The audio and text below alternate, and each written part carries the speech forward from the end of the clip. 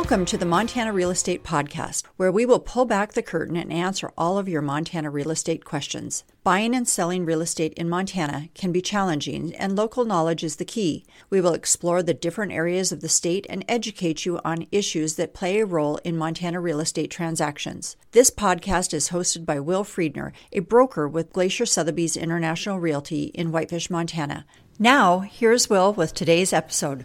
Hello there, everybody. I'd like to welcome you to episode 35 of the Montana Real Estate Podcast. I would like to thank all of our listeners, and if you are new to the podcast, go back and check out all our earlier episodes. We try and cover all the topics on Montana real estate, and if you have any questions or any ideas for future episodes, please contact us. Our information is at the end of the show, and if you enjoy the podcast, please leave us a review. We would appreciate that. So today, we're going to do a Halloween edition since Halloween is right around the corner. And this is kind of an interesting thing here in Montana about disclosures and what you have to disclose. In Montana, you do not have to disclose if there was a death in the house. The only time you have to disclose a death in the house is if the house caused it, like if someone fell off a railing or fell down the stairs or something in the house caused a death. But if there was a murder or a suicide or anything like that, you don't have to disclose it as a real estate agent, which I find a little strange. You're supposed to disclose any material defects of the house or anything that will directly affect the value of the house. So say if the foundation is crumbling or something like that, you have to disclose that. It's by law, you have to disclose any issues like that because obviously that would affect the value of the house.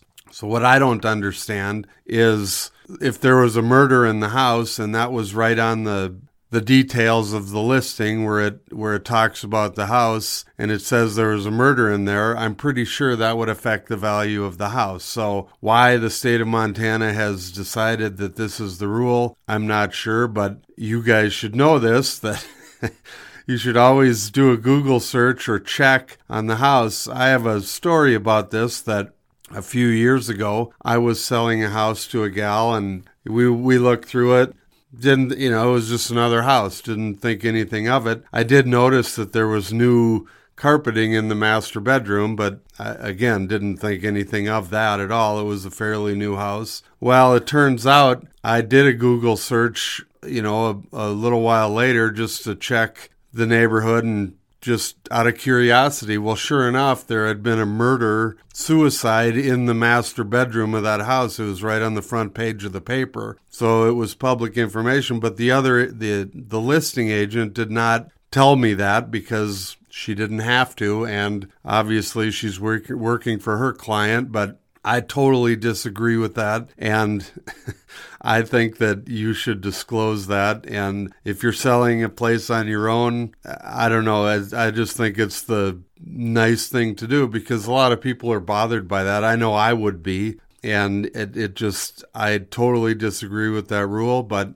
there again, that is the rule, and just know that something like that could have happened, and unless you do your own research and Google it or talk to the neighbors, whatever, you're not going to know from the agent because they don't have to tell you that. The other thing is if the house is haunted, same kind of deal. You don't really have to disclose that because some people don't believe in it. I don't know. That's the rule, but I've had other houses where I found out, or the people claim that it was haunted, and I told the buyers just because I don't want to be known as the guy that if the buyer finds out later down the road and comes after me and says, "Why didn't you tell me?" I think it's a pretty poor excuse to say, "Well, I didn't have to because we don't have to disclose it." Again, the state of Montana should probably change that rule. I don't really have any control of that, but that's the way it is. So always do your research on the house that you're going to buy and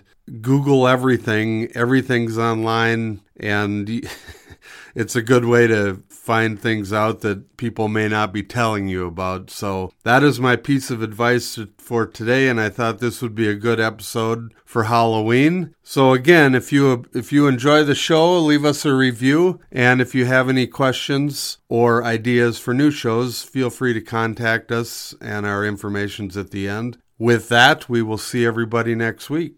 Well, there you go, ladies and gentlemen. That concludes another episode of the Montana Real Estate Podcast. I hope you enjoyed it, and I hope you will join us next week for our next episode. If you have any questions or would like to know more about this episode, please feel free to contact me at montanarealestatepodcast@gmail.com, or visit our website at montanarealestatepodcast.com. Or if you want to call, you can call me at 406-249-1735. We'll see you all next week.